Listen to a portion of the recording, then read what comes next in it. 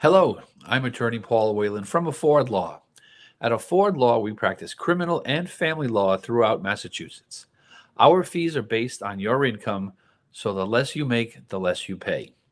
Today, I want to talk to you about when does child support end in Massachusetts? Well, let's take a step back and take a look at child support in general. Child support, as people generally know, is financial assistance that is stems from one parent paid to the other parent for the financial help and raising of the child.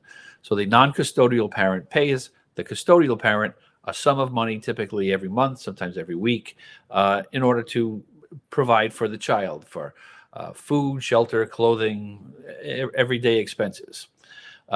So that is in that child support number comes about by using the child support guidelines formula. So what happens is you take a number of factors, each parent's income, the number of children, who pays health insurance for the child, and how much, and so forth. There are other factors as well. That all goes into a formula, and basically it comes out with a number at the bottom. The bottom line is what the child support is.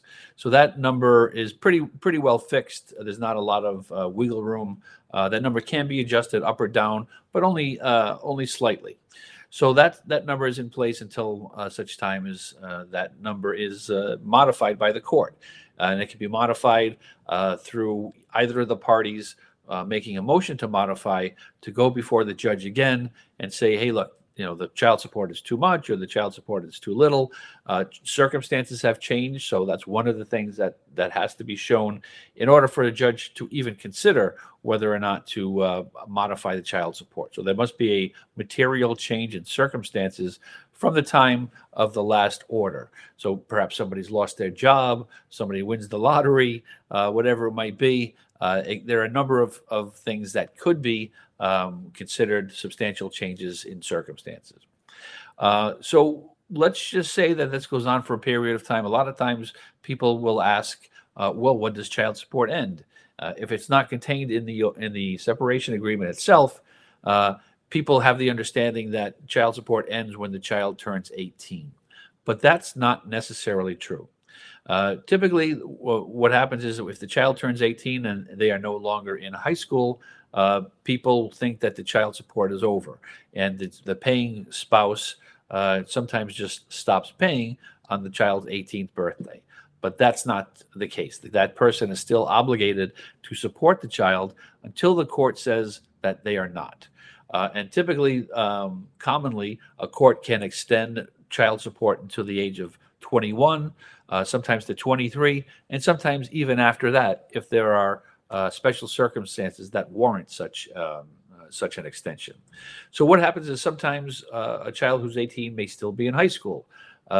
Typically they're not, but sometimes they are. If they're still in high school, they're still the paying spouse is still on the hook, basically, to pay that child support.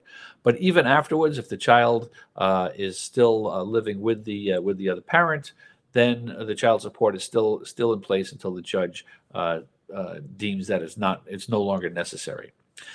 So some factors when considering whether child support is still necessary once the child reaches 18 years of age and beyond. Some of the factors are what is the child's living situation? With whom do they live? And what is the living situation in that household?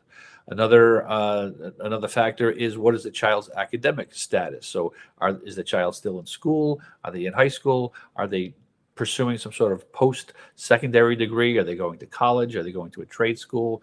Something along those lines. If they are, and they're a student, the judge is more likely to extend child support beyond the age of 18. What is the child's cost of education and each parent's contribution to that education? So who's paying for the schooling? That is taken into account as well. The availability of financial aid for the child, that's something else that's looked into. Is the financial aid coming from, is the child receiving financial aid to the point where they are at least to some extent self-supporting? that's something that needs to be looked at by the court. Reasons why the child is still living with the parent, at home with the parent. Sometimes the child has special needs, has special issues. This is the kind of thing that leads to an extended child support order. So even after the age of 21 and 23, does the child have special needs? Are they somehow developmentally restrained, if you will, if they're not able to be a productive member of society as far as earning a living and supporting themselves, it's more likely that a court will extend child support beyond even the age of 23. The reasons why the child is still primarily financially dependent, that goes towards the same sort of thing as why is the child living at home, and what are the custodial parents' finances? Are they able to contribute more than they were at the time of the child support order, and what is exactly going on with them? So those are just some of the issues. But again, I want you to keep in mind that just because your child reaches 18 doesn't mean that it's time for child support to end. It may be that very well may be, and that is something that you would want to explore first with your ex-spouse, the other parent, if you weren't married. Sometimes parents can come to an agreement where they say, okay, child support's no longer needed. No longer needed. The child's on their own. They're financially dependent, or I can take care of them on my own, or something along those lines. If you do come to an agreement, you still want to go before the judge, because even if you have a verbal agreement with your ex, that doesn't mean that you're off the hook. So let's just take a sort of a cynical example. If you're paying your ex child support, and then the child reaches 18, and the two of you say, okay, you know what, we come to an agreement, you don't have to pay me anymore. Then time goes by, there's no court order that's been put into place. Let's say the relationship that you have with the ex, the camaraderie, if you will, has broken down. If you get into a fight and your ex wants to get back at you, they can turn around to the court and say, hey, look, this guy hasn't paid child support since our child turned 18. I want all the back child support. There's no court order in place that's relieved you of that duty. Now you're probably on the hook for paying a lump sum of child support that should have been taken care of way back when. So the idea of child support is, of course, to support your child financially, something that you should do.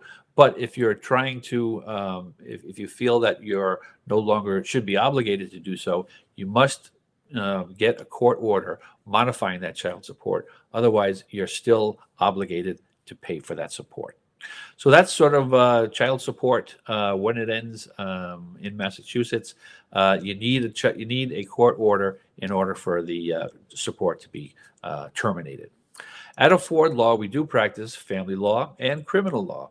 We do so on a sliding scale. Our fees are all based on your income. So that means the less that you make, the less we charge for our services. We want to make ourselves as affordable as possible to the hardworking people of Massachusetts. Please feel free to visit us at affordlaw.org, and feel free to book a free virtual appointment with me. I'd be happy to answer any questions you might have about child support, family law, or criminal law matters in Massachusetts. Because at Afford Law, we're making justice affordable. Thank you.